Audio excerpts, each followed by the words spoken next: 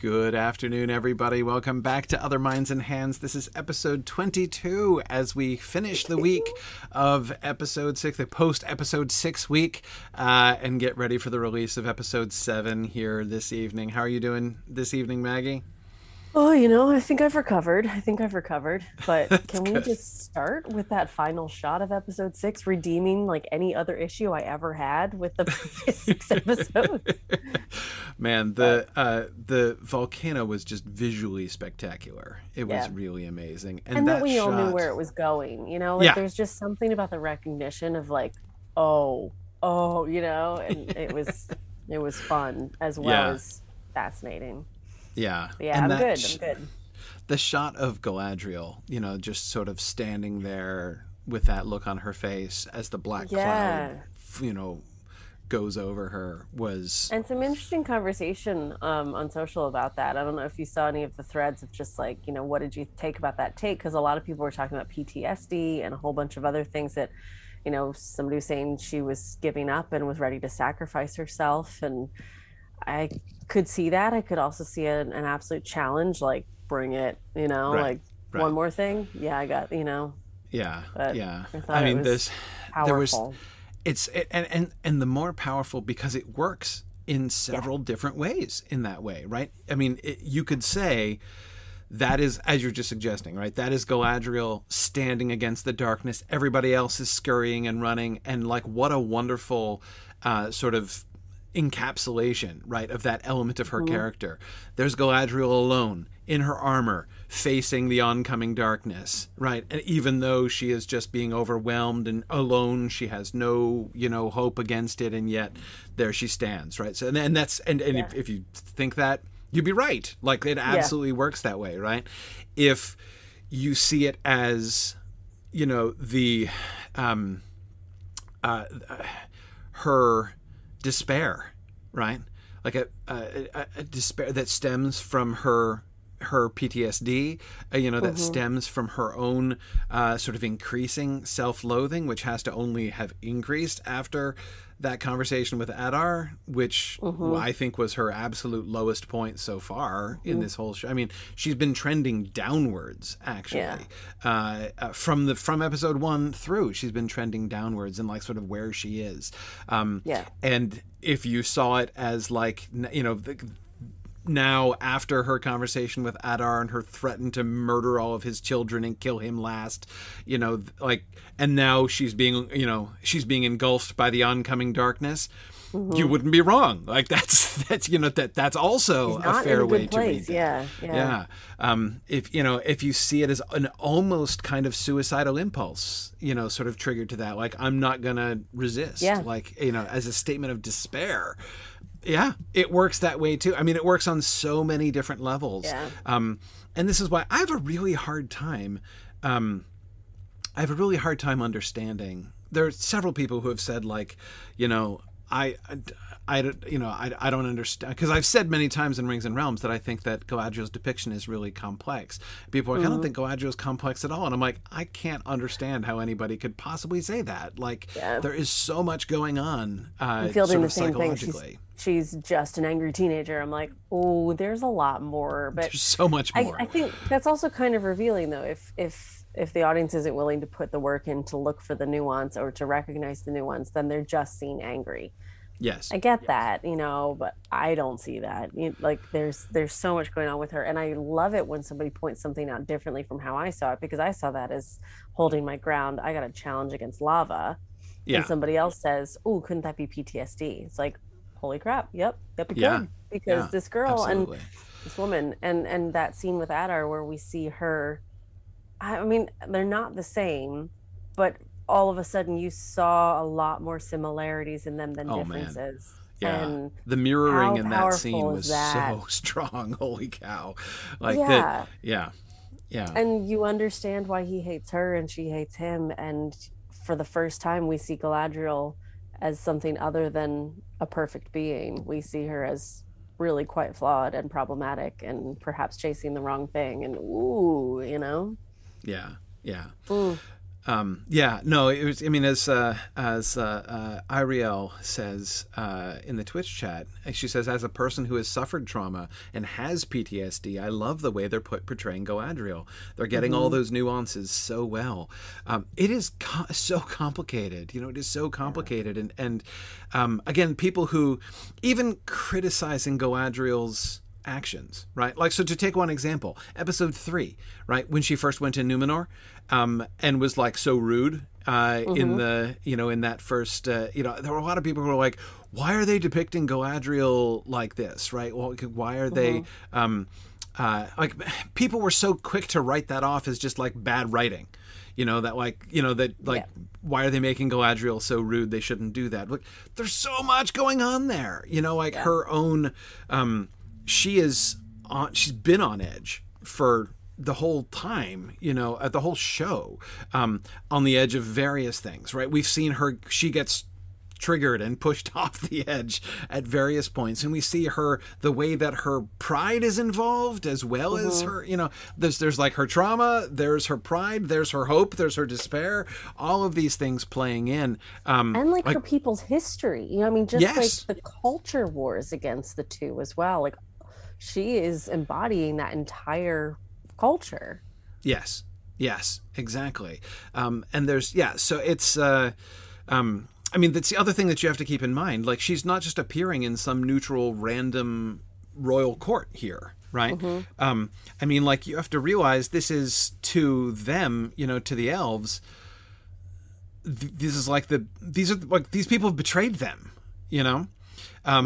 Like, and she, you know, clearly sees herself in this sort of ambassadorial position, but not an ambassador, like not like in the position to, like, as an ambassador, suck up to this power, right? You know, she's again, and I'm not saying that it's this, it's like it is not a smart move. She's done a lot of things that aren't smart, right? Because she's in a very complex and chiefly emotionally driven place throughout the show. Anyway, it's as I say, there's so much going on. I love that we just skipped straight to that. Like, okay, let's take a moment. Let's take a moment, everybody. Take a moment. Yeah, exactly. Let's take a moment. Yeah. Okay, so first of all, this episode was totally different. We followed one storyline. Yes. I wish, like, I guess I don't know if I can say I wish they'd done that from the beginning, but I wish they'd done that from the beginning. I don't know if I can 100% convince myself of that, because it was so nice to see the snippets of everybody leading up to this. But this was the first episode that I felt like I really got to sit with people and get to know them and feel their emotions.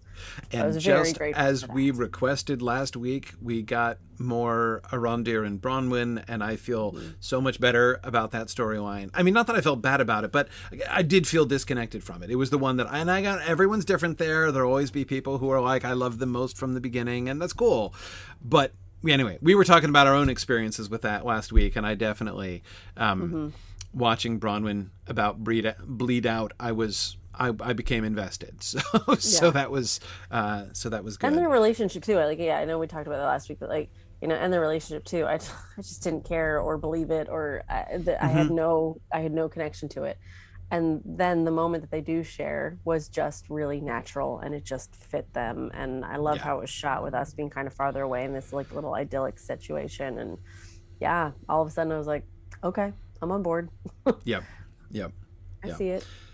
So I thought that was, I thought that was really cool. I thought that was a really good effect. I mean, I don't think, at the end of the day, like, I did really love the focus on that whole through line. And I know, you know, we've saying it's one storyline, technically two, because, you know, the other one got integrated with it halfway through the episode. But still, at the same time, though, I was like, I'm still feeling Harfoot withdrawal. You know, so like, I'm feeling Durin withdrawal. I know. Yeah, exactly. So if I could have a whole episode of Durin and Elrond, I'm in. The previews have promised both Durin and Elrond and Harfoots in this coming episode. So in the end, I don't think that I can say that I wish every episode had been as focused as it would have been. Really, I mean, then we would be leaving like the Harfoots behind for 5 weeks, and it would. I mean, there's a whole bunch of plot lines they have to move along, so I sort of get that, but yeah. It was nice to have a change of pace. Yeah. Yep. Yes. Yeah. Varking is commiserating with you on the Durin withdrawal. That's Varking. I mean, I know we all kind of like high five and laugh, like, "Oh, Varking is dwarves," and like he was onto something. That Varking. Exactly. From the beginning, long before the show was launched, Varking has been saying like it's all about the dwarves, and now we're all like, he was so wise from the beginning.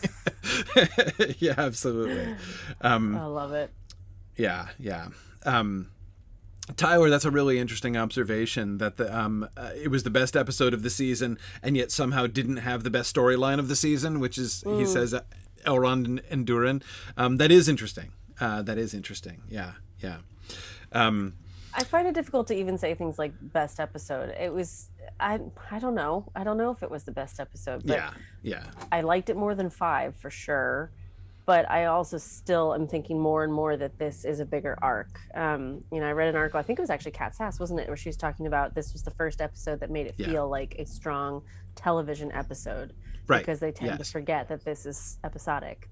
Right. And I kind of agree. And I want to go back and watch the whole of the first season in one 8-hour go. Because I think that's going to make a whole lot more sense. It's not filmed episodically, and that therefore it's made it harder to kind of stick with. Right exactly. There are a lot of challenges to this. I mean, it's one of the things whenever I am thinking along these lines, like, maybe it would be cool if they had done this differently, right? Well, then I try to imagine like, what would be the implications of that? Like, it would be cool to do more sustained stories, but at the cost of going 4 episodes with no dwarves and 4 episodes with no Harfoots, and I don't think in the end it would be worth the cost there. Anyway, and I end up thinking that on a lot of levels. There's so many things where it's like, well, if there's so much they're trying to do. Like, there's so much that they need to capture. Season 1, I think, in particular, is really challenging. I mean, we always knew that this was going to be challenging because it's the sort of setup and establishment of the whole thing. My biggest hope, like my biggest piece of optimism for season 2, is that having established the characters, having established the plot lines, season 2 can really just focus on. People have talked about like, I hear people complaining about not enough happening. It's hard. I have no sympathy with people who consider this show boring. I'm like, there's so much happening, I can barely even track with. I have to watch it 3 times to try to keep up with things. But I do think more sort of less establishment, more action is likely what we're going to be able to get in season 2. And I think it really should be a quite different kind of process in season 2 than we're getting in season 1. I think it's going to be really interesting. I mean, like, I hope, as we meander this evening, we talk a little bit about what we're thinking the end of this season and the start of next season, because I think the continuity is going to be a real challenge. And like you said, they really had to set up a load. Like, they made such a big deal when we were in London and New York to say they had 118 speaking characters. Like, they know what they're juggling and like how much they have to juggle. What we've just learned is that it's going to be about 2 years until season 2 comes out. Yeah. That's a really big ask of your audience to have that big of a gap, isn't it? But that also means we have a lot of time to deep dive into season 1 potentially, and I sure hope there's a lot of content between season 1 and season 2 for discussion and analysis and behind the scenes and all this other stuff to kind of keep us engaged. And then when we get into the start of season 2, we're ready, like pumped and primed. We know who these people are. We know what's at stake. Yeah. It's going to be a different way to view something. Yeah, there is a lot to talk about, but we sure need to we sure need that to happen in order to, and we don't know. I mean, they haven't set a release date. There was that, a bunch of people talking about that Hollywood Reporter article, which suggested that there might be a time. We know they're filming right now. Like we don't even, we're not sure who or if we're going to be able to get a member of the cast for our Twitter show tomorrow, because it's all happening. It's all happening. They're like, you know, the message we just got was, we have to wait to see what the shooting schedule is tomorrow in order to see who might be available. We need to hear from production, and then we'll see who's available to basically dive into a tent and jump on Twitter with us. Right, exactly. So I mean, it's happening right now. Again, you know, what the timing will be, no idea. But anyway. Maggie, did you see Meow Indeed's question for you about the plot structure of episode 6? Is that the one? Yeah. The roller coaster one. Roller coaster. First the tower kills all the orcs. Yay. Then they survive and invade. Sad. And then yay. And then sad. Exhausted watching it. I mean, I think that's the point, to be honest. It was such a barrage on that village over and over and over again. You keep thinking you get a minute to catch your breath, and it's the next thing, the next thing, the next thing. So they do give us those like soft little moments to just go in order to up the ante. So I think that's very purposeful. I mean, that is just rising action to a climax. And I don't think we're at the climax yet. I think this is all still rising action, and it's building us up to the last 2 episodes. And I don't know if you guys have seen all of the promotion and marketing that has come out today. I have not. I'm not going to watch the trailers, but it is all over my Instagram feed and things of like, the last 2 episodes are being billed together as the finale, pretty much. Like, are you pumped for the last 2 episodes, the finale of Rings and Realms? So they're Rings and Realms, Rings of Power. I keep doing that too. All the time. So they keep building it up as like, this is the finale, these 2 episodes. So I think this is all rising action. I don't know if it was perfectly handled. There was a lot of jumping around. I think I even mentioned it in Rings and Realms, the first analysis that I did of that fight scene. There was just a lot of back and forth. I think it worked in that scene. The pacing of that was really strong, to like cut to the villagers being scared, cut to the fight being terrifying, back and forth. But there was a lot in this episode that was nice. But when we got the low moment, I could have used just a little bit more. Not low, I could have used a little bit more depth potentially, you know, like thinking about the low moments of that episode, or the quieter moments. There were maybe 4. You know, like Keen Are the Eyes of the Elves, the buddies post fight right before they interview Adar, Galadriel and Halbrand in the woods, and Look, You Have a New King. Maybe there were 1 or 2. And Arondir and Bronwyn. 5. We have 5 soft moments in that episode. And that makes for a rough go of it, and you probably needed a nap after that episode. So it was certainly intense. I mean, my experience after watching it the first time was very much like that, kind of like out of breath feeling. It was and that we end with friggin' Mountain Doom. Like, there's no chance for relaxation. It's just straight into kaboom. And then lava starts falling on them. So and potentially everybody's dead that we just saw fight for their lives. Like, we don't actually know yet until the start of the next episode. So let's talk about Halbrand briefly. You have to talk about Halbrand. 99 people are waiting for it. It was my number 1 thing I didn't get to in Rings and Realms. So I have changed my mind about Halbrand. I have not changed my mind that I don't think he's Sauron. I still find those arguments very, very weak, and I still find those arguments and I still say all the same things that I said about that. That I'm going to need a lot of, like, they're going to have to do 20 minutes of exposition to convince me that it was a good plan for Sauron to be doing this. The one possibility, right? The one way in which Halbrand being Sauron ever made sense is the idea that he is repentant in some way. The idea of the repentant Sauron is there in the text at the very, very beginning of the Second Age, but of course everything is being pushed to the end, so in theory that could happen. I never believed that, though, because Sauron clearly has plans in motion, and so like that he's still repenting at this time of day seems almost impossible to believe. And that, I think, was plainly contradicted by Adar's story, right? I still don't believe a lot of what Adar says. I think that Adar is not seeing the same world that we're all seeing at all. I mean, I think that Adar is quite plainly delusional about many things. He's extremely convincing, but I don't believe him nevertheless. However, I do believe him about Sauron's research experiments on orcs, right? We saw the physical evidence of that, which Galadriel had the same assessment, back in episode 1.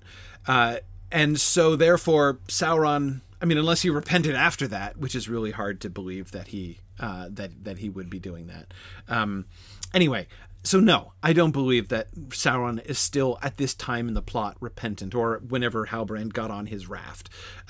It would work if not for the fact that it really can't be happening at this point.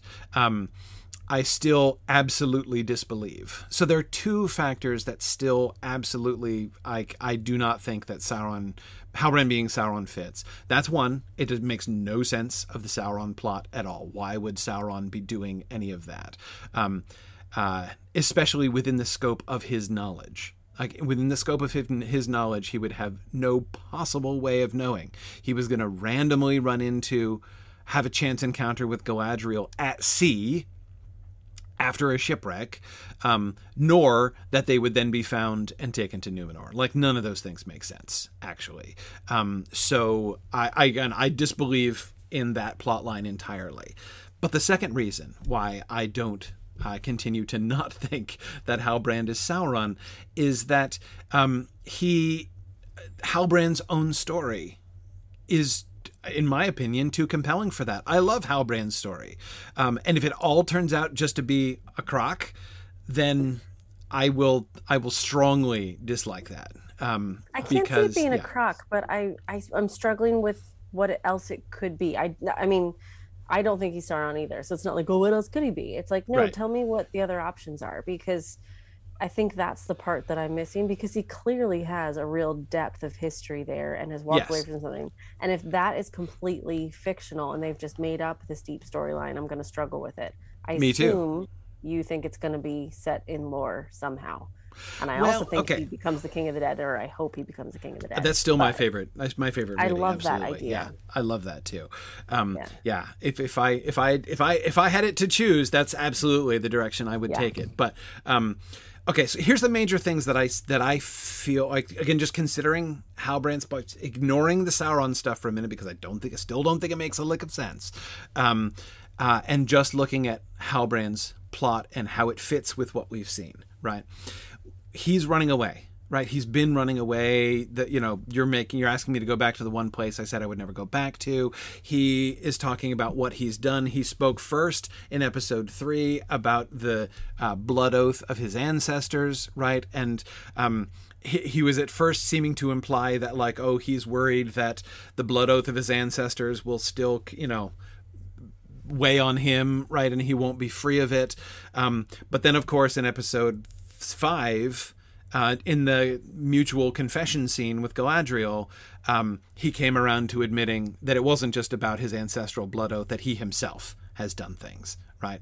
And I believe that he himself. So, and my suspicion, based on what we saw in episode 5 with Waldreg, the only blood can bind scene, when Adar forced Waldreg to murder Rowan, which happened off screen. We don't know that it happened for sure. I mean, I've not seen a body from Rowan, right? But I'm assuming that that's what I felt like I was being invited to conclude, that Waldreg had to, kill Rowan, and through killing Rowan, solidify his oath, right, to Adar's service. So when Halbrand finds Adar, right, and we see how upset he is about Adar and how much he wants to kill Adar, going back to what Halbrand said about blood oaths, historical, and about you don't know what I've done. If you did, you would despise me, and everyone here would despise me. It seems to me that what happened is that Adar forced him to kill somebody, that he swore to Adar in order to save his own life, and that he was forced to kill somebody in order to do that, like Waldreg was as well. And who knows? I don't know who it was, right? Adar gave us a little hint, right, in saying, like, did I kill someone that you loved or whatever? Right. And I think the answer is like, no, it's actually worse than that. You made me kill somebody I loved. You made me kill somebody that I love. Exactly. Exactly, Chris. I couldn't help but think of that too. If I remember Halbrand's comment about having taken the sigil off a dead man, right? Yeah. Did he take it off the man he killed? Which could be a couple things, right? It could be his own father, right? Whom he was forced to kill, and whose sigil he took, which would weigh him, which would be both like, I need to fulfill this legacy from my father, which again, given all the legacies from fathers we've seen in season 1, that seems to me like that could potentially work for sure, and would certainly mean that his relationship with that sigil would be extremely fraught, right? Not only with the desire to make it right, and accomplish what his father never accomplished, but also massively burdened with guilt if in fact he had to kill his own father in order to swear to Adar. I mean, I don't know. I think Darren's comment here, that feels good. He could have killed his brother. The brother thing with Galadriel seemed to get to him. I hadn't really thought about that. But... Yeah, the brother thing. Sure, yeah. That's possible. It's also possible that he's not the king at all. Right? Yeah. From when we first met him in episode 2, you'll remember I was theorizing that he was the long-lost king of the Southlands. That, of course, turned out to be his plot arc, at least to this point. I believed it until he said yes. Yeah. Right? As soon as... We said the same thing. As soon as he took up that helm, we were like, nope. No. Yeah. When he says, when Bronwyn is like, "Are you the king we've always been, we've been waiting for?" And he's like, Yes, I am. I was like, no, he isn't. I believed you until that moment. You smug little faker, Right, exactly. Yeah. And I mean, and in his defense, like he kept saying like, no, it's not me. This is, you're forcing me into this. He's been voluntold into this role from the beginning, right, by Galadriel. Now he's not been forthcoming, right, about the real story and everything, so like that's nobody's fault but his own, but still, like when he stepped up and said that he that he was the real king, I at that point, in that moment, I doubted it. So anyway,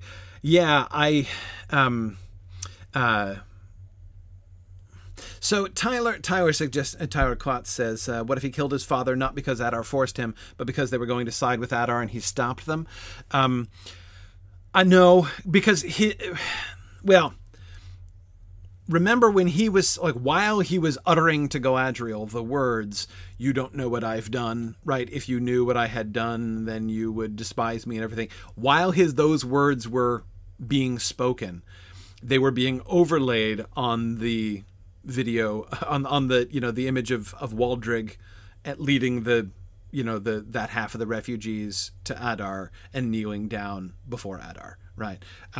So there was like more than an implication, and when you combine that with his mention of the blood oath back in episode 3, I cannot imagine that he's actually innocent. Like that's like the one scenario I have a really hard to, as far as like his character, it's one of the hardest things that I have to, because he wouldn't be, I mean, yes, he could still feel really guilty. He could still say something like the "you would despise me" line if he were guilty of parricide, right? Even parricide in a good cause, right? Like he would still be guilty about that. But if that were true, then the kind of misdirection that the show was doing in that moment would have been, what you and I, Maggie, were talking about is like the bad kind of misdirection, where they're just like misleading us for the sake of misleading us, right? So I mean, it's possible. I mean, I can't rule it out. But it's hugely risky. It's kind of irresponsible. Like, yes. I don't know.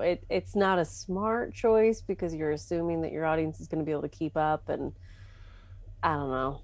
I want to give a lot of credit to the audience, but I'm also like, we're also in an age where everybody has their phone in their hands for the entirety of whatever episode. So like, you can't put that many minute, tiny details in an episode. And I mean, it's definitely going to be,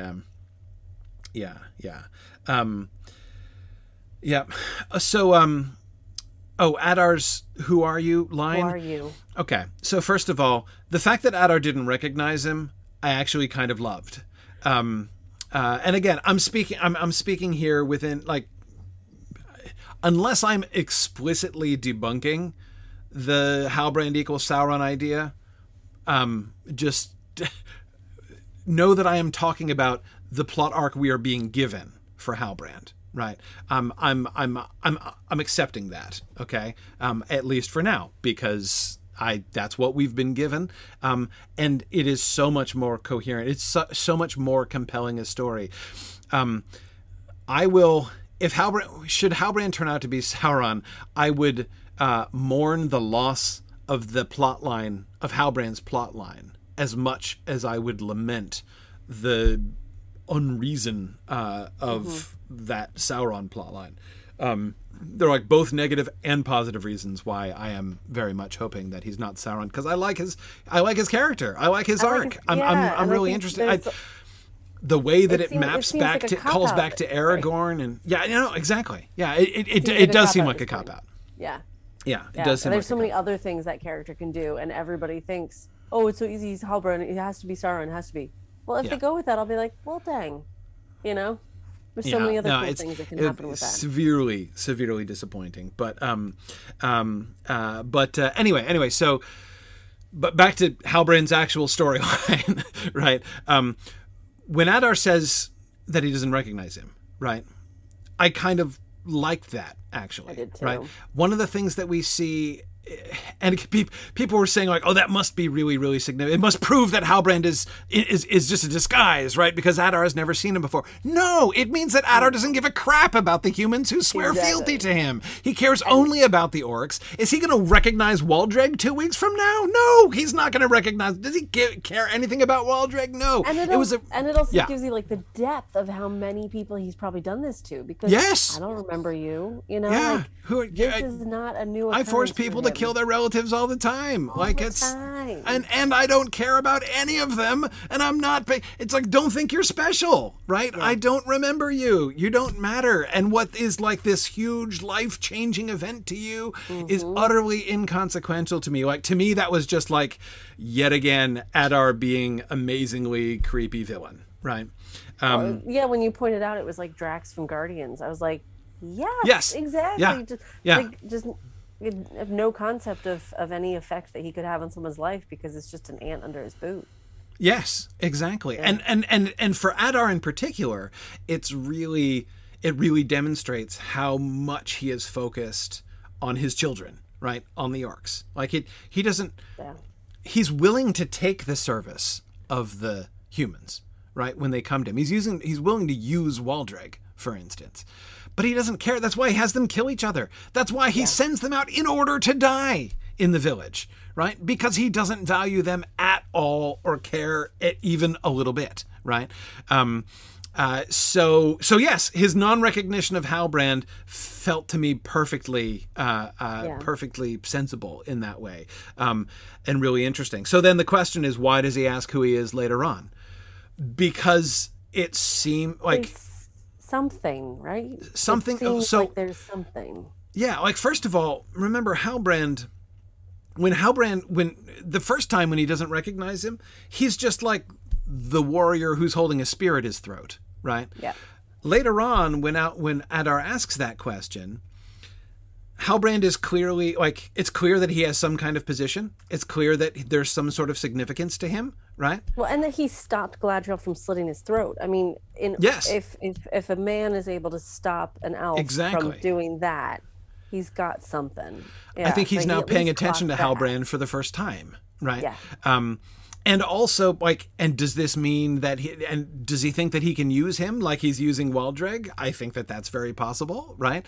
And not to mention the fact that there's even there's two ways that I look at it. First is from Adar's point of view, right? And it makes all kinds of sense to me that in that moment when Halbrand stops Galadriel slitting his throat is going to be the moment when Adar's like, maybe I should actually pay attention to who that idiot with the spear was, who apparently I did something to, but I don't care, right? Now Halbrand is a person of interest to him. But of course, more importantly, somebody had to ask him that, right? I think it's really important for Halbrand to have been asked the question, who are you?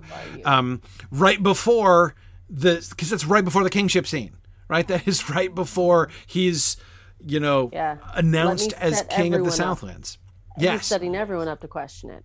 Exactly. That is laid there for you to go, I don't know. And so for Adar to be asking that question, we're supposed to be asking, like, it's prepping us for that question. And it's one of the reasons, again, why having been prompted with that, like, okay, who are you actually, Halbrand? There's so many ways in which that question can land, right? And it completely sets you up to not trust. I mean, like we said, I could have believed that he was the king of the Southlands until that moment. But having that question set up immediately after he takes the helm, you go, no, who are you? You haven't answered that yet. So therefore, I don't believe this answer. Right, exactly. His walking out without answering that question, again, can be read, as so many things in this show can be read in multiple ways, right? There's the one, like his, as you say, his failure to answer that question, or his refusal to answer that question, for me as a viewer, fuels my own uncertainty just in time for him to be announced king and me to be uncomfortable with it, right? But it's also kind of a strong thing. Like, he doesn't have to tell Adar, right? The very fact that his response to Adar was not to engage with him and to mirror him like Galadriel did, but instead just turn around and walk away.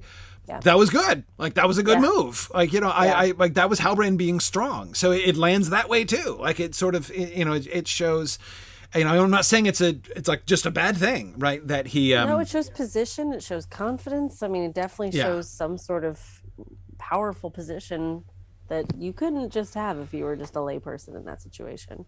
Yeah, exactly. And Meow indeed agreed. We want Joseph Male as well, and we have requested, but I wouldn't hold your breath because they got back to me and said that it's likely that would not happen because they said they'll ask, but he's not really doing many interviews right now, so it probably won't happen, sadly. We'll.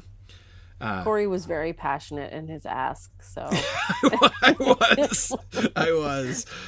Please, pretty please. I really want to talk to this guy. Really, I mean, I don't think there has been a finer performance in season 1 than and Joseph how Miller. Quickly that character got us. Yes. Like, he didn't need the 4 episodes of foundation laying and setup. That character was strong and menacing and thoughtful all at the same time within seconds of screen time. And the way he played it was just so subtle and beautiful and disturbing. I thought it was brilliant. Yes. Yeah. Yep. So anyway, we'll see about Halbrand. Probably not. I mean, do you think we'll get anything more of that plot line in this episode? Do you think they'll just leave us hanging until episode 8? Until, like, will Galadriel stand up covered in ash in episode 8 or episode 7? Do you think? Oh yeah, I feel like we should do this. Let's go through like what do we think is going to happen with Halbrand. I feel like he's going to hold on to this role at least through the start of season 2, but we as an audience are going to have a reason to doubt him. Like, we kind of already do, but I feel like we're going to see something to kind of shift the belief of, like, it's clear we have to be suspicious. Right now, I think we are suspicious, but it should be clear that we should be suspicious. So, yeah. Galadriel in the ash, I sure hope it's in 7, because we certainly left her hanging. Yes, all of them. I mean, the question of who's alive and who's dead. Yeah, I mean, are any of them going to survive that? I don't know. Yeah. If not, then we've just lost a whole lot of the cast. Yeah. Well, exactly. No, I Yeah. can't imagine. There's obviously not all dead. I mean, we know Isildur and Elendil are going to survive. Quite confident in that. Great. I'm quite confident Muriel's going to survive too, because her eventual death at what I project to be the end of season 4 is too good not to do. So yes, for sure, Bronwyn, Theo, or Rondir, I don't fear for any of them yet either. They're still way too early in their plots. I do think we're going to lose somebody, if not a few somebodies, before the end of the season. Right. So that was Darren's question. Who's going to be the first named character to die? Oh, do you think? And will it happen in season 1? So let's see. Who will be the first one to die? Bronwyn, Arondir are on my list. Theo, not yet. I think he's got a ways to arc.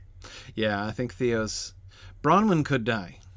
Yeah. Could be Bronwyn. I think Bronwyn and Arondir are the top chopping block because we don't know their continued trajectory and we have a romance there, so it's going to be extra tragic if one of them dies. Yeah, yeah. Yeah, Isildur's friends probably. Isildur's friends, but I'm not even counting them. Yeah, I mean, like we only learned their names last week because we read the subtitles so many times. Like, right, exactly. So yeah, no, Valandil's clearly going to die. I doubt he'll die just in the explosion of Mount Doom. Like that's. I actually don't think there are going to be any named characters killed by the volcano. I think it's too. There needs to be more focus on that.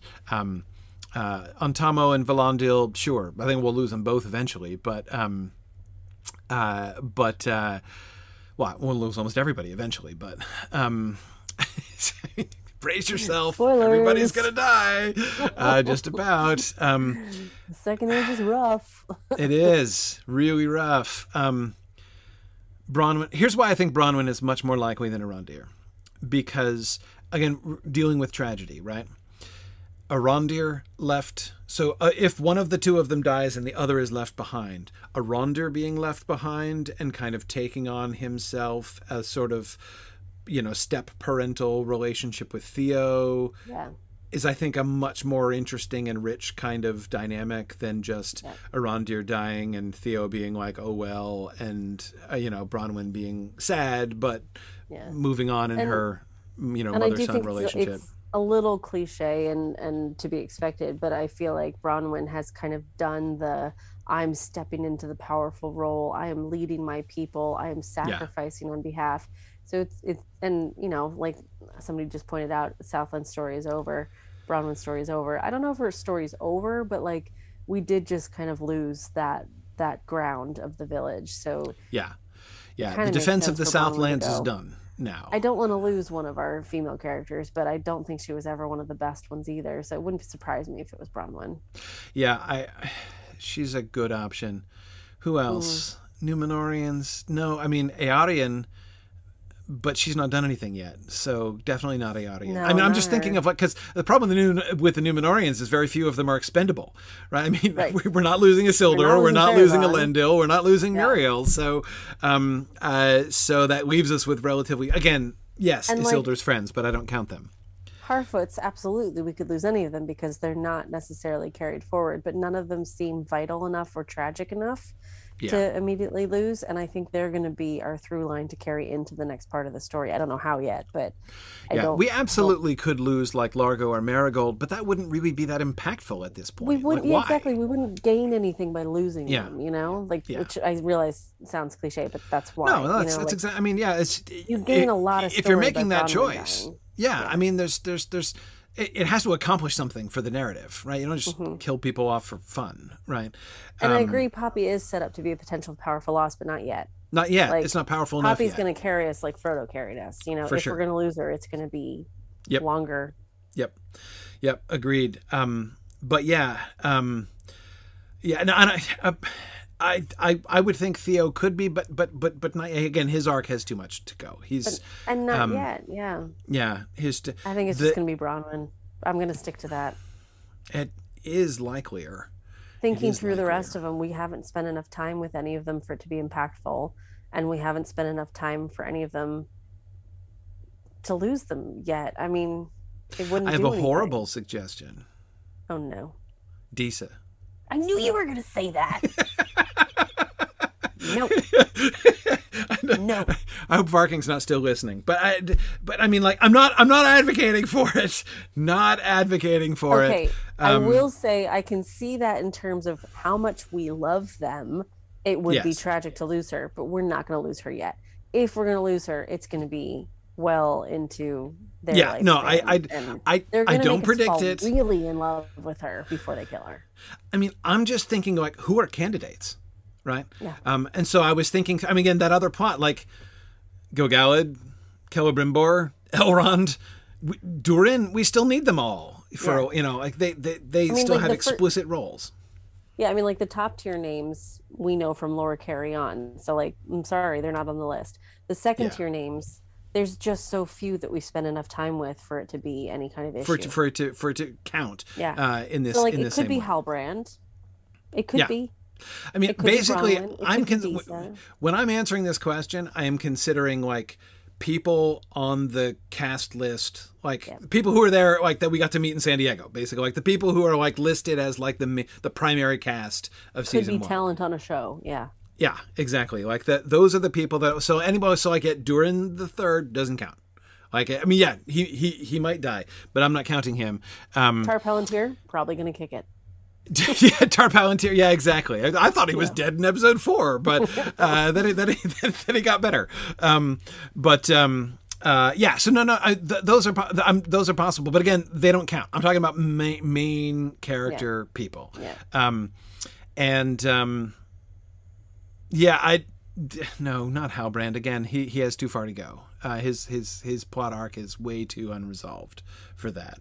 I don't know. I could see them doing something with that. Not gonna lie. Yeah. If they set it up well enough that we're doubting Halbrand, but he's owning the title of King of the Southlands, and then he dies, and we're left, and so are all the people of the Southlands. Right. That could be. Okay. I don't know.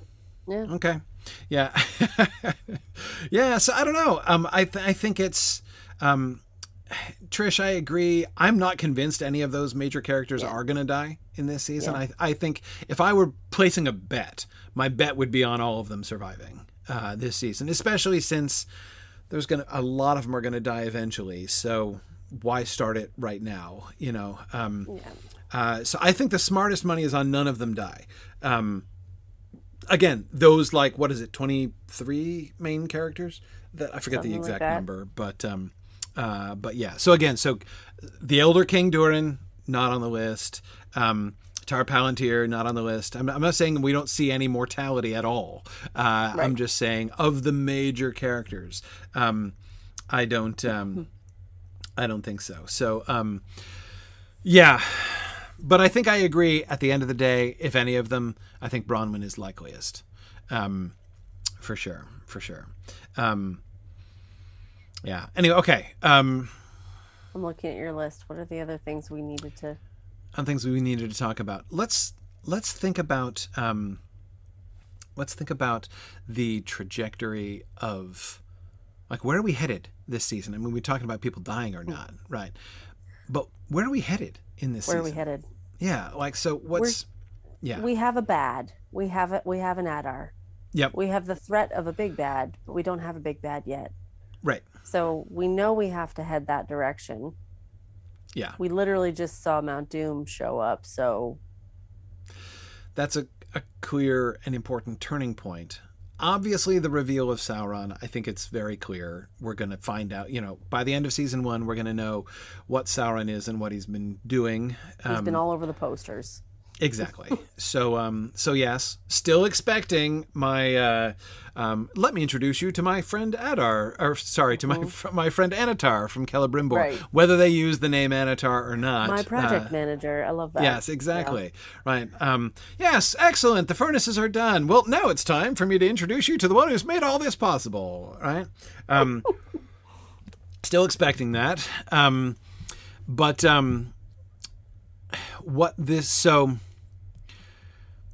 What else needs to be accomplished? What else? Or okay, let me approach this question from another way.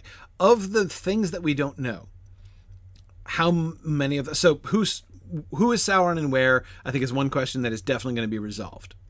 Who is the stranger? Do we think that's going to be resolved? I'm thinking yes, with an asterisk. I think it's resolved, but I don't necessarily think that not everything might be explained, if you see what I mean, right? There might still be some like uncertainties about what exactly is going on there or what is going to happen. But I think we can safely blanket say all of our questions will not be answered because they have spent this entire season setting up a lot of questions and a lot of uncertainty and a lot of misdirection. So I don't think most of that is going to be clarified. But I do think we'll know at least that like Blue Wizard or Gandalf or Independent, we might know that side of Wizard versus something else at the very least. Like, and I think he'll know who he is. I feel like that's the angle I would take. Like he's going to step into the role of who he is. Right. Because he doesn't quite know what his role is except to follow stars. And that leads into the cultists, which everybody's talking about. Like, who the heck are they and what's their deal? And so they're clearly setting that up to be Did I explain something. my cultist theory last week? I don't remember. Sorry. That's okay. So here's my cultist theory. Now, keep in mind, this is based only on the footage we got of the cultists in episode 5. Right? Like that one shot of the cultists. Based on that one shot of the cultist, here is my quick cultist theory. Blue wizards, right?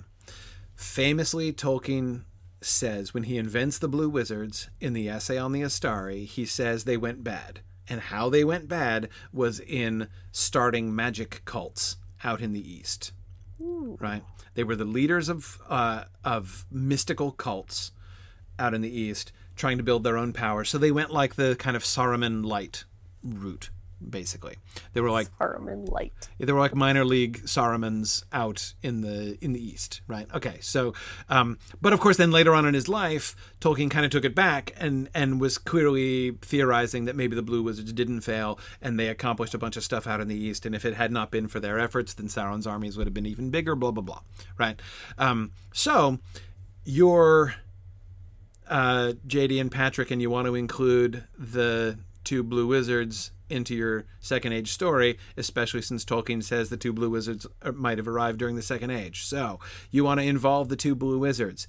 What do you do? Which story do you take? Well, there are two of them, right? So you could have one of them stay faithful and accomplish some cool things, and you could have the other one go off to become the leader of magic cults. Look at you. So it's like you know this stuff, Corey. So and what do we get in episode 5? Creepy cultists, right? Creepy cultists. So I'm thinking, and of course we saw what's more an explicit connection with that constellation symbol on the inside of the shield, right? Yeah. So the theory then would be the reason he was drawing that constellation sign is that sign is somehow connected to his fellow Blue Wizard compatriot, right? That he would be the second of the two Blue Wizards. The stranger would be the second of the two Blue Wizards to arrive. The first one arrived earlier on. We don't know exactly how much earlier or exactly how or when, right? But he's arrived already. And so when he awakes, right, in his confused, newly incarnated state, the one idea that he's like has and is holding on to in his head is I need to find my colleague, right? I need to find the other dude. And so he's drawn the constellation, right? Which constellation has now been made part of this mystic symbol of the creepy cultists, right? And they are finding him, right? They were sent out searching for him. So again, the theory would be that his colleague, the other Blue Wizard, has already arrived and has already become a creepy cult leader, leading creepy cult people whom he has sent out to hunt for his colleague whom he knows has arrived. And there's going to be surprise and chagrin when I feel like that's happens. Not even a theory anymore. That feels so clearly explained because we know they're connected. They showed up at the crash site. They had the star on the inside of the shield. Like they are clearly connected. Now exactly. We know how. They're clearly connected. So this would work. Like this would work really well. But I don't know. I mean, it necessitates the other one having arrived a lot earlier, and we don't know what he's up to. But we still have lots of time to learn about that, right? So, so why did the stranger get placed in the Harfoot storyline? Oh, well, that's easy, because he's in the Harfoot storyline because he's going to be the one who's going to do good, right? And so the Harfoots and he are going to be involved in this like small hands that move the wheels of the world thing. I still have no idea where they're headed, like the Harfoots, that is. What exactly is... Nori has this sense of calling, right? Like Bilbo and Frodo did, according to Tolkien, right? There's something that she's supposed to do. She doesn't know what it is yet. And the right? friendship theme. I mean, it's just so beautifully simple there that she feels the need to look after him and then he feels the need to help her. Like, it's just so pure that Yes. I think you need something as pure as the Harfoots and as pure as an amnesia-filled wizard to kind of have that connection. And what's he going to do? It's also interesting. Remember, there were a lot of people who are really concerned, like, the Harfoots are supposed to be not remembered, right, by the general public, right? So if they do something big to thwart Sauron, everyone's going to know about it, and that would seem to break lore, right? Which I hate that phrase, by the way. Like, lore doesn't get broken. Yes. It's not, it's like, it's a phrase is wrong in every way. Like first of all, the lore isn't like that. It's not this unified canon that people want to make it to be. And secondly, nothing gets broken when you make a change. Like it's I mean, goodness, there's a whole bunch of things that Tolkien wrote that I think break the lore.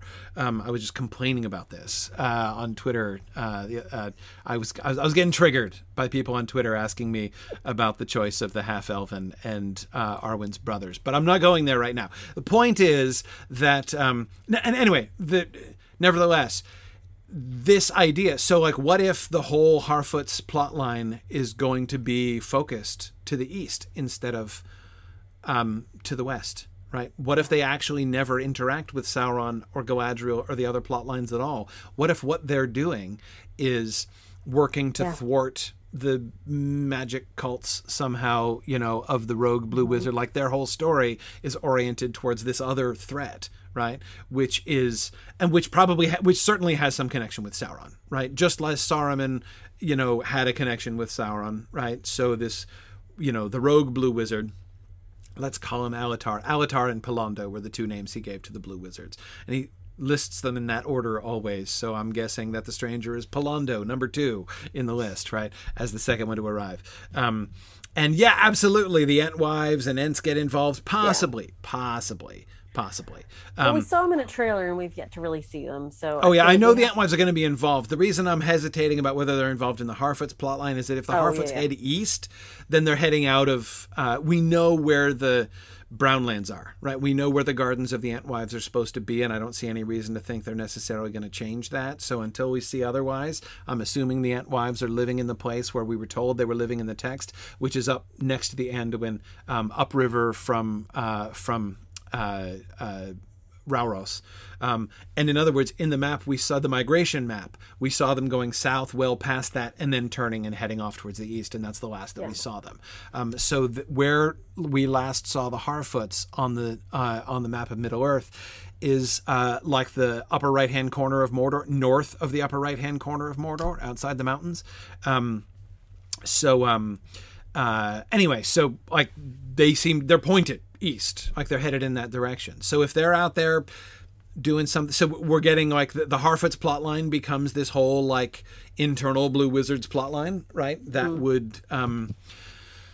would work really well, and it would mean they would still be impacting the other trajectory, but they wouldn't be involved. So, Chris, are the Entwives fan servicey? Well, yeah, it's fan service, but it's also the story. Like Tolkien said, it was in the war with Sauron in the Second Age that the Entwives' gardens are destroyed and the Entwives are killed or driven away. So, like, they need a reason to not do that.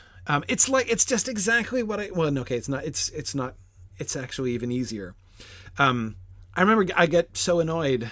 I gave so many interviews talking about this 10 years ago, about the inclusion of Legolas in the Hobbit films, right? Everyone's like, oh, that's just fan service. No, it's logic. Like, it's the Elven King, his father's hall. Like, he was not in the Hobbit book because his character hadn't been invented yet, right? But if you're going to go back and make it consistent, like, you have to have a reason to have Legolas not there when his father's kingdom is at war. Like, of course he's going to be there.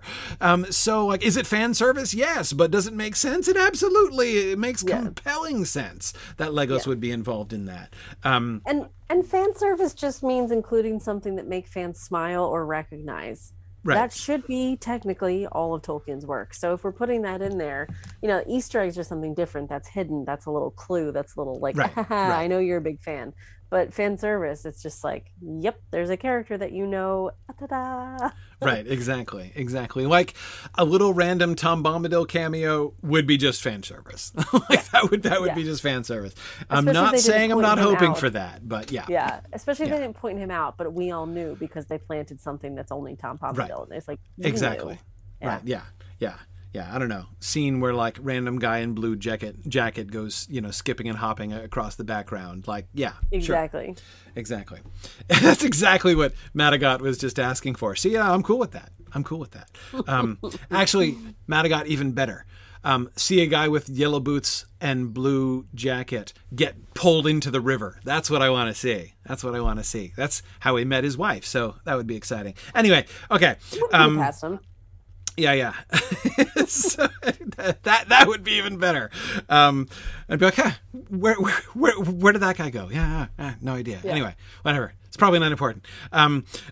So that's my, based on, like 30 seconds of footage, that's my creepy cultist theory. So we'll see. And as always, this is like a hypothesis based on very limited data. I mean, there's Tolkien data, of course, but within the show, there's very little data. But it would seem to me to fit and to work. And now we'll get more data tonight, and then we'll re-examine and test the hypothesis and see what happens. But and here we go. Yeah. Yeah, indeed. I'm looking at yours. I love that you're phrasing Tolkien lore Padawan yourself to Corey's Jedi Master. I've asked a very similar question to people who have no Tolkien exposure as well. So I feel like I'm somewhere in the middle of the ground. Corey's at one end of the spectrum and a complete layperson that's never encountered Tolkien at the other. So yeah, I have definitely followed the show geographically because I think I have a strong enough sense of like how Middle Earth is set up, but also they've really utilized the map well. So I like that they use that to show us the groundworks. I'm also a bit of a cheat because every episode of Rings and Realms has the map and we focus so heavily on like locations that geographically I feel pretty strong now. I also fell down the rabbit hole. Did you guys see that on Reddit, the migration map? Is that the one that you were referencing before? Yes. Yeah, a really beautiful fan-made map about where everybody moves, and I fell down that rabbit hole for a long time. So like geographically I feel very strong. Story-wise, I do struggle because there are some foundations laid that don't pay off for me because I don't know the depth of the background. So I'm a little concerned that they're relying too heavily on Corey to explain things or somebody to Google things or somebody to read X-ray, there are definitely, so like we've seen it in the YouTube comments, there are definitely people that don't understand the show until they watch Rings and Realms. That's a problem. You shouldn't have to have 2 hours of explanation to understand what's happening in a story. But I also have heard the other side that if you have no Tolkien experience whatsoever, they're not really concerned that they don't know the depth. They're just enjoying the show and it is making sense. So I kind of have to just believe that at this point. But that's the bit where I think I'm missing a few tricks, that there's some things happening that I'm like, who said what? How did that happen? That tree's poisoned what? Yeah. Yes. Yeah. And I will be interested to see how this, again, I'm wondering how much shift there's going to be as we get into season 2, right? Having, explained the variables that need explaining and we can just move forward with them, right? How much that's going to change. So we'll see. Diamedia, you're right. They are expecting a lot out of their audience. And it's one of the things, Diamedia, I've not been talking about this much because if you do, it sounds condescending or insulting, and I don't mean it that way either way. But like when I hear people say things like "nothing happened in this episode," I'm like, okay, so you weren't willing actually to engage and think about what was said, which is fine. Like, and that doesn't necessarily mean it's your fault, right? Like, it's, it is the responsibility of the show to do that. But yeah, and just as there are so many times when I'm seeing people say like, this show doesn't engage with Tolkien at all. And I'm just like, you're just like, tell me you don't know Tolkien very well without telling me you don't know Tolkien very well. Right. I mean, it's like the people who are like the trolls are just continually demonstrating that, like, continually asserting that JD and Patrick know and understand Tolkien way better than they do, basically. And it's, anyway, but it does. I mean, Dimedia, as you say, it absolutely does come down to these people. It does demand a lot. You have to watch this show actively. It's not a show you can just veg out with.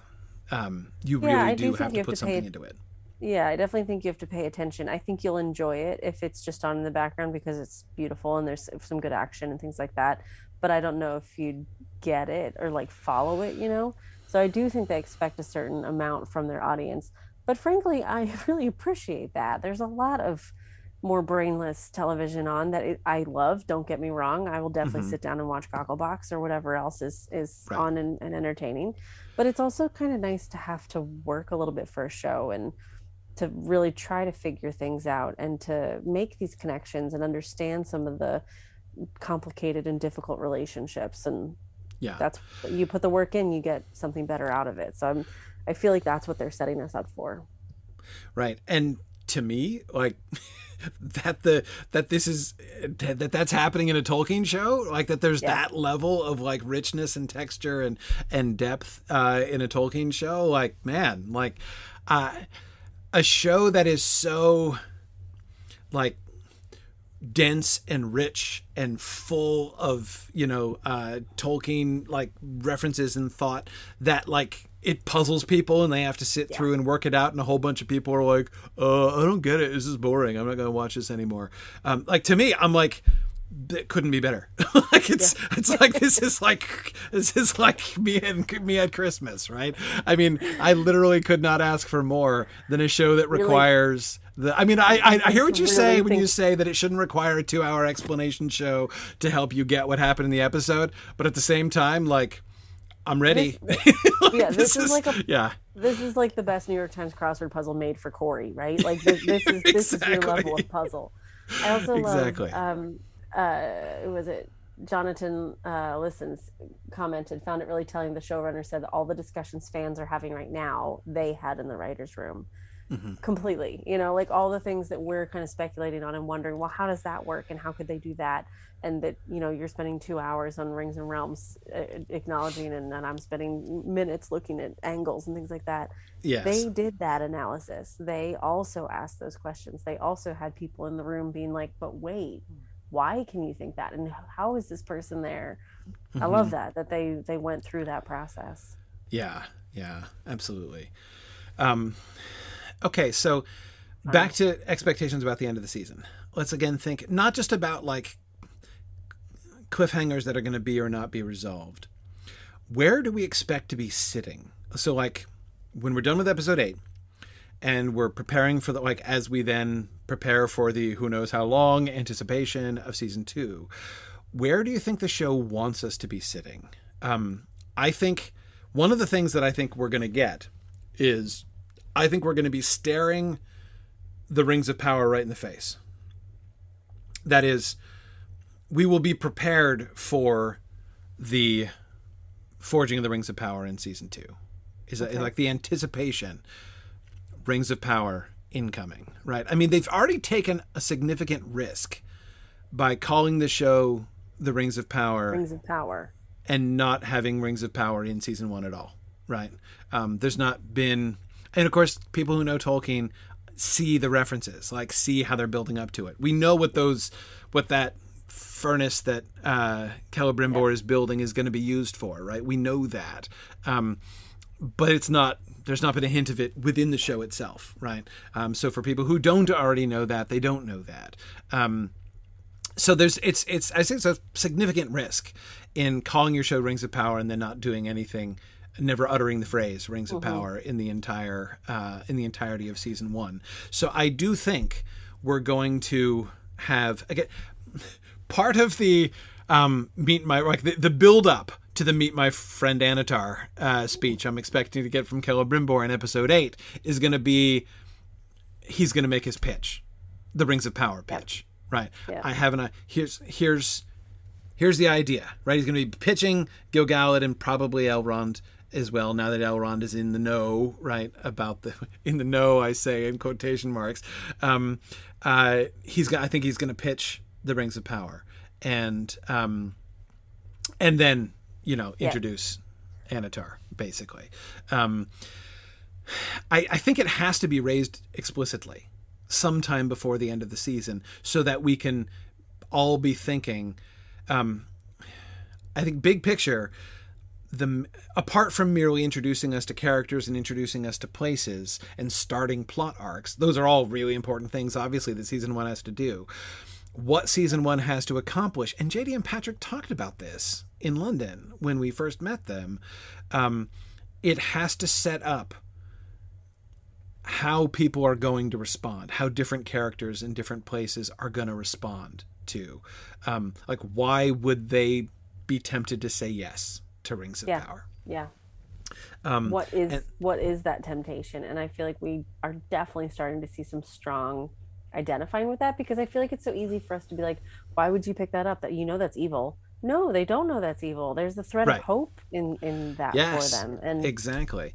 That's exactly why, that was the one of the primary things that led me to the reading of episode 5 that I did, and why I still think that Anatar is behind the scenes in Eregion, because not because I don't think them capable of making the kinds of radical changes to Tolkien's world and story that would have had to be made in order for all of that stuff to be true, organically true, from episode 5.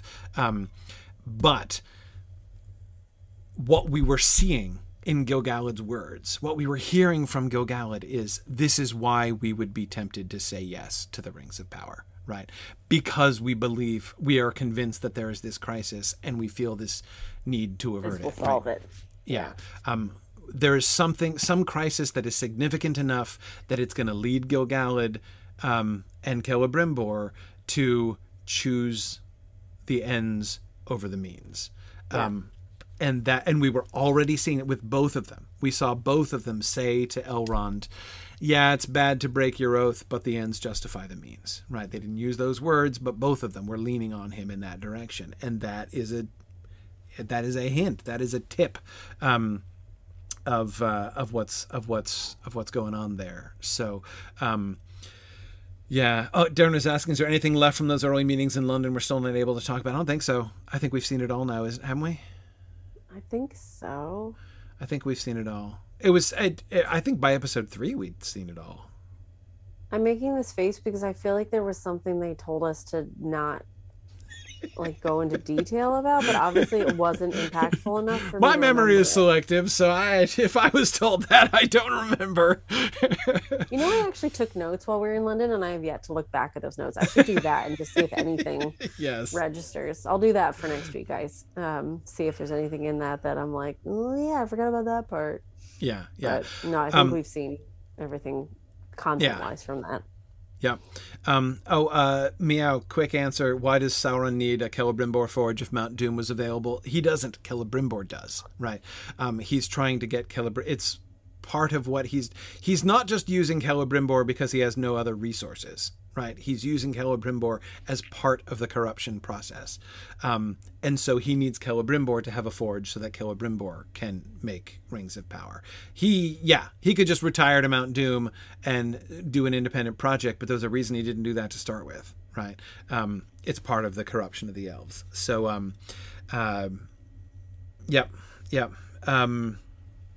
okay. I don't think we're going to find the real Gil-galad tied up in a closet.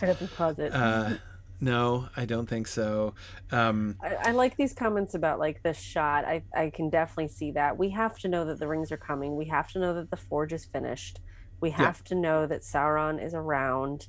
We have to know that the temptation is taking hold and people are making decisions that are not that great, that we know where it's going to go, but we don't know how yet. So Right. all those things kind of lead to a shot of the rings. And I like these different suggestions that you can see like the ring molds on the Right. counter, or Sauron kind of spinning one in the background, or Right, exactly. Right. Celebrimbor kind of fiddling with a ring on his hand, or something uh-huh. during the conversation. Um, but You yeah, like no, I gold? I think, got gold. yeah, yeah. Oh, Varking, totally agree. Of the new characters I would like to see introduced in season 2, Narvi is near the top of my list. Narvi is the dwarf mentioned as the one who worked with Celebrimbor to carve to make the new doors, speak and enter, speak friend Oh, and I enter want doors. I want all the dwarves. Just give me all of the More dwarves. dwarves.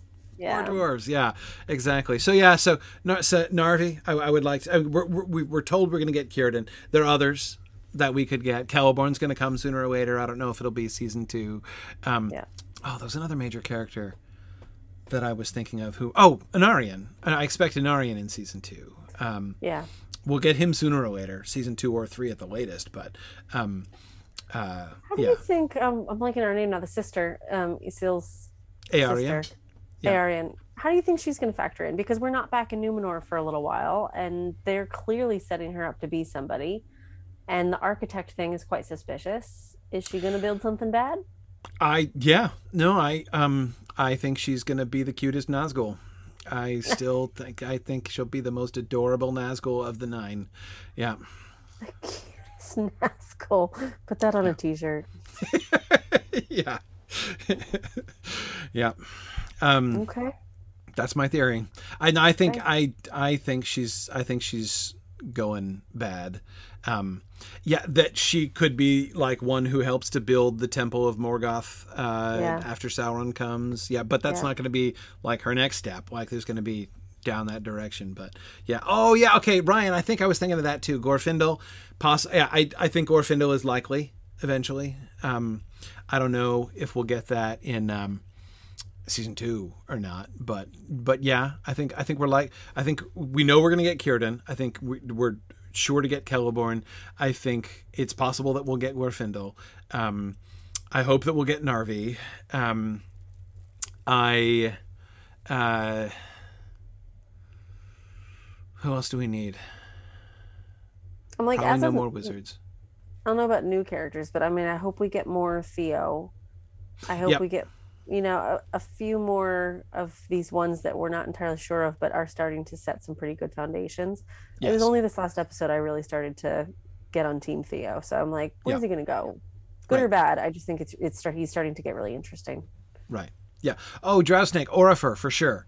Orifer and like teenage Thranduil. Yeah. So Orifer is Thranduil the Elven. Orifer is Legolas's grandfather, Maggie. So he's the leader of the Sylvan Elves, who is gonna. But we don't need him for a while. We don't need him until season 5 as part of the Last Alliance. That's when he comes into Tolkien's story. So he doesn't. He doesn't have to be in the show for a while. We could do without him for a while. But Amandil, Chris, we can't be getting Amandil. Surely we would have had some reference. Amandil, Maggie, is Elendil's dad. Okay. And so he is because Tolkien does this sort of thing with them where Amandil is the leader of the faithful, right? And Elendil is like the junior, dude, and Isildur is like really young. And so then they get to, when Amandil sacrifices himself and sort of essentially stays behind, and then Elendil leads the faithful onto Middle Earth. So, but I think it's pretty clear that they've removed the Amandil role. I don't. It is possible that Amandil is with Anarion in the West. I mean, Blood the Inspirer. I had given up almost on Anarion. So the fact that Anarion is there. Should we go and discover that Amandil, Elendil's dad, is like the venerable leader of the faithful conclave out in West Numenor, I would not be shocked by that. I'd be a little bit surprised that we've gotten not the first reference to, Grandpa. at any point. We've had obviously lots of father-son stuff with Elendil and Isildur. We've had a bunch of references to the dead mom, right? We've had several references to the missing brother who's made his choice and gone to the West. But yeah, he'd be coming out of nowhere at this point if we got him on Dill. But it's not impossible. But I'm not holding my breath on that. Yeah. Are we confident Orifer will exist in this show? No. Confident? No. I think it's possible we'll get him, but I'm not confident in any way. Yeah. And anyway, as I say, really less important. And Collingwood, I agree with you. Not only do I not want, I don't expect we're going to have a whole lot of mystery box, who is this mysterious character things going on in future seasons. I think that was a big part of like sort of the hook to, like, why should you care about the stranger? Because you don't know who he is and want to learn more, but I'm not expecting that that's gonna really happen.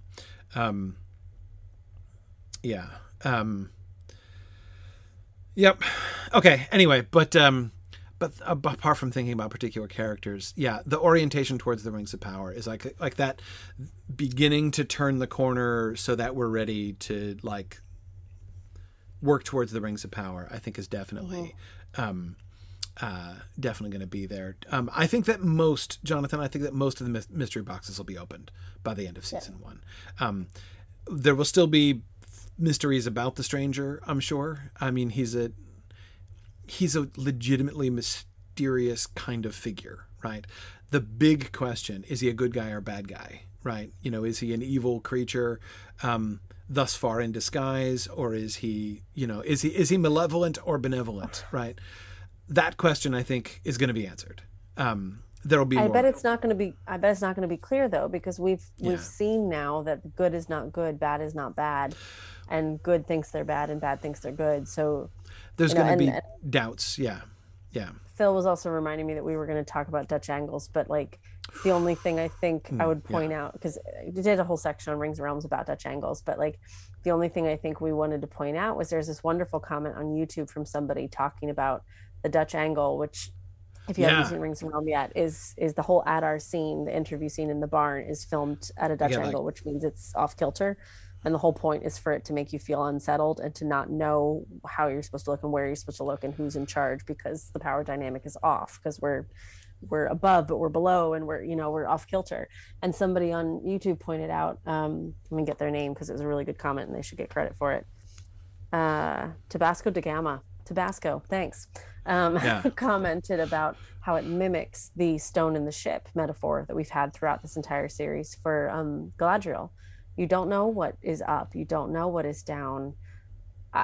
Beautiful tie. And how it messes, how the Dutch angle confuses their eye contact, right? Adar Completely. Is low and she is high, right? And they're making eye contact. But because of the angle, it's unclear like who's looking up and who's looking down, and sometimes it looks like they're on the same level, so it looks like they should be equal, but they are not, because they're like this, but because it's shot, they kind of look like this. I mean, the whole point of that scene is to just confuse you about who's in charge. And then tying it into that reference from the earlier in the season is just beautiful. So Dutch angles, man, powerful things. I loved that in Rings of Realm when it started Dutch angle and then reset you. We were playing with that. Like, I was already standing there ready to start the shoot, and then we were making comments about, somebody made a joke about the Dutch angle, and I was like, no, we should actually do that. So we started playing with that. It was funny, Maggie, because Ian wasn't in the room when we were doing that. So he was like trying to keep from laughing out loud when we did the Adar and Galadriel angles, Dutch angles, shots. Greg and Ben and I set that up while Ian was out of the room. So it was really funny. But I don't see the final cut until you guys do either. So it's really fun to watch it back, and like we've talked through stuff, but then you see it Ben's like, oh my God, they went there. And then I start thinking, what time of day was this? Was this 2 a.m.? Did you make these decisions at 2 a.m.? It was about 11 by the time we made maybe 12:30 by the time we made that. I love it. But yeah, no, it was definitely fun. I was surprised. I didn't how they dubbed Adar's actual voice over my lips. Right. That was really cool. I was like a little bit disappointed because I thought like I actually did a pretty good Adar impression there, but like it's good. It was actually funnier with the dubbing. But I think it's stay with Adar and Galadriel's voice over top. That was great. Yeah. That was great. Oh, the making of videos, Matt, are so good. If you guys haven't seen those yet, go to the Studio Lab page. I think they're on the Rings and Realms channel. So if you go to the Rings and Realms channel, you can see those. Both Corey and I have retweeted them. Yeah, the one that they just filmed this week was about the making of episode 6. That was stuff that was shot on Monday when we were there at the studio.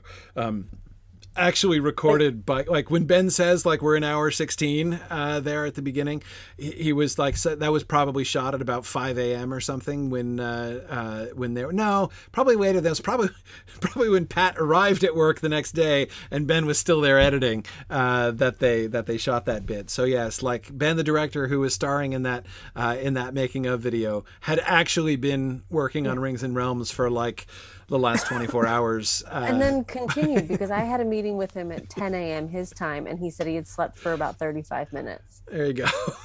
So that's not a joke. Yeah, it's mad. They did. That video is so good, though, because you guys can see a bit more of the behind the scenes of what that video wall is, because it's just an incredible feat that most people just don't have access to. And here we are, standing in front of these incredible images. And the guys are so passionate about it that putting these episodes together is super fun. And it's gotten a little bit smoother as we've gotten on, not faster, but smoother. Yeah, exactly. Diomede, yes, we're doing, it's like the last 2 episodes of Rings and Realms, 5 and 6, have both been filmed entirely on Monday. Like I show up at the studio. Maggie, of course, is remote for these. So Maggie, you've been recording on Mondays, right? Your material. Yeah. So you record your stuff there and you send it over to them. And then I've been arriving at the studio in the afternoon, and we just go through. We figure out how to set everything up, and then I'm planning out my. I don't script it. Like I have a kind of an outline. I have like talking points. I work through a sequence of how I want to talk about it, and I have that on like a little teleprompter, so I don't lose track of where I am and where I'm going.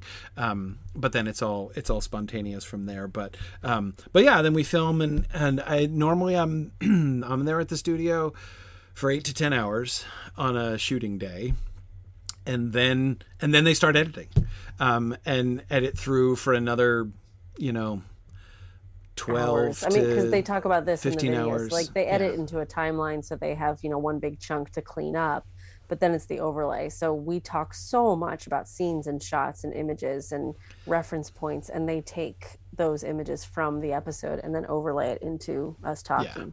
So that's the stuff that takes so long, and then they grade everything so it has the right look to it. And it's so much work, but you can tell these guys are just so passionate about it. So we hope we get to keep doing it too. Don't worry. Absolutely. Yeah. And there's this is, I mean, all of the folks who are working on this are volunteering their time. I mean, so all of this work that's being done every week to make these episodes and turn them around is being done volunteer. And big thanks to the Studio Lab folks who are, giving us the space to and the team to do it in. It's been a remarkable gift.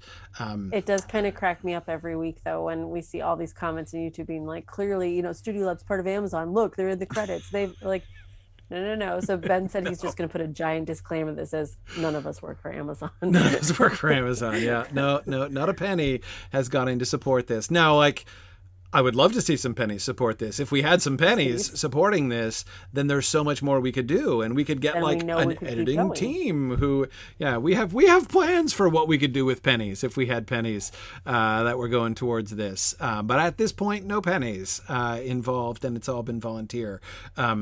But Varking, I saw you ask about your invite to the studio. First of all, anytime, Barking. We would love to have my you God, on, Barking, Barking. come. You totally should. Yeah, if you guys Contact haven't me. seen it, yeah, Varking, you get first refusal. But guys, we're doing a live watch party thing. So, the links are on Corey and I's Twitter. But if you want to come up to New Hampshire and watch the final filming, because we're going to be together in New Hampshire for the final episode and doing the live watch party, doing a live Other Minds and Hands from the studio. Yeah, next week is going to be really cool. So, so if you can get up to New Hampshire next weekend, like next Friday, the Thursday night when episode 8 drops, when the finale drops, we're going to do a live watch party at the studio so people can watch episode 8 on the big screen, and we'll do the live discussion immediately afterwards. And then the next day, we're going to shoot Rings and Realms.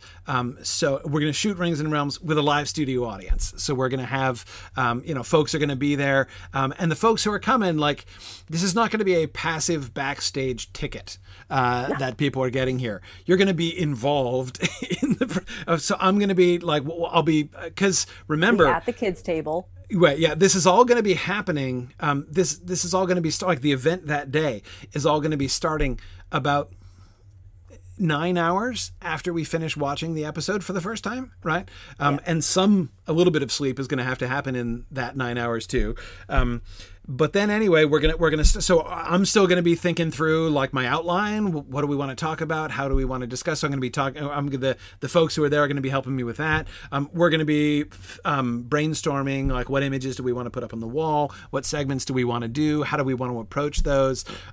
Maybe we'll be able to film some bits with extras. You can actually appear on a Rings and Realms episode. We'll see how we can figure that.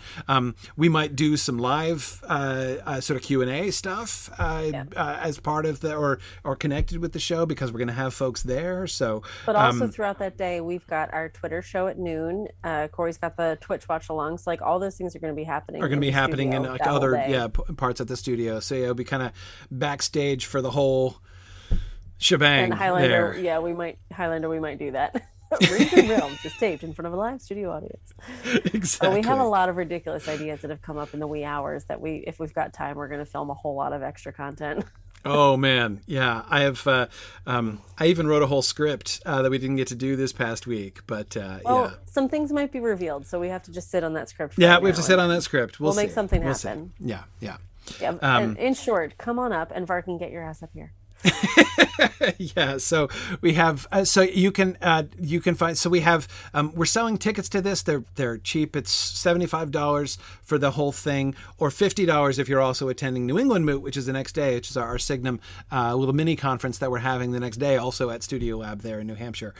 So if you go to signumuniversity.org and then click on the news and events category, or down to the regional moots category, you'll see both New England Moot and also the links for the Rings and Realms finale event.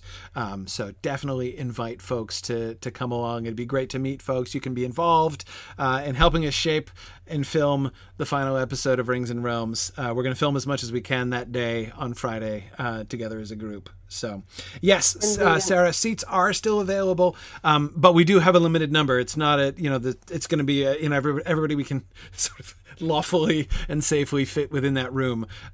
So there are limited seats that we can do. So thanks, Druid's Fire, for posting the link on that. Appreciate that.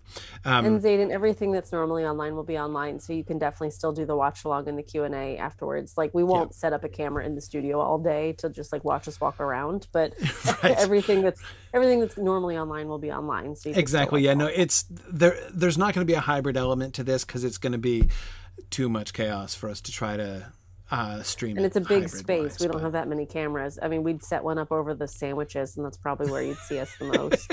Right. Exactly. Yeah, there'll be food, and it'll be fun. So, yay. Yeah. Awesome. Oh man, Swallowed Up in Victory. That's a really great question. Why is the Numenorians arriving a eucatastrophe and not a Deus Ex Machina? That's a conversation I've had before, but it's a really good question. Like, there's actually people tend. Well, we don't have time to talk about this right now. But at some point, we'll have a conversation about the difference between a eucatastrophe and a Deus Ex Machina, because they are they do have many similarities, but there are some pretty important differences too. So, Anyway, that is what is going on. So I do hope that folks can come and join us. Can come and join us next Friday. Next week is our big week. Maggie, can't wait for you to fly over here next week. To be. Yeah, I fly on Tuesday. I'm going to actually not be filming things on a tiny camera here in my living room. I'll be in the studio. Yes, can't exactly. Wait. So that'll be can't fun. Wait. But of course, we're going to be filming episode 7 on Monday before you leave. So then we'll be bracing ourselves for episode 8. But anyway, awesome.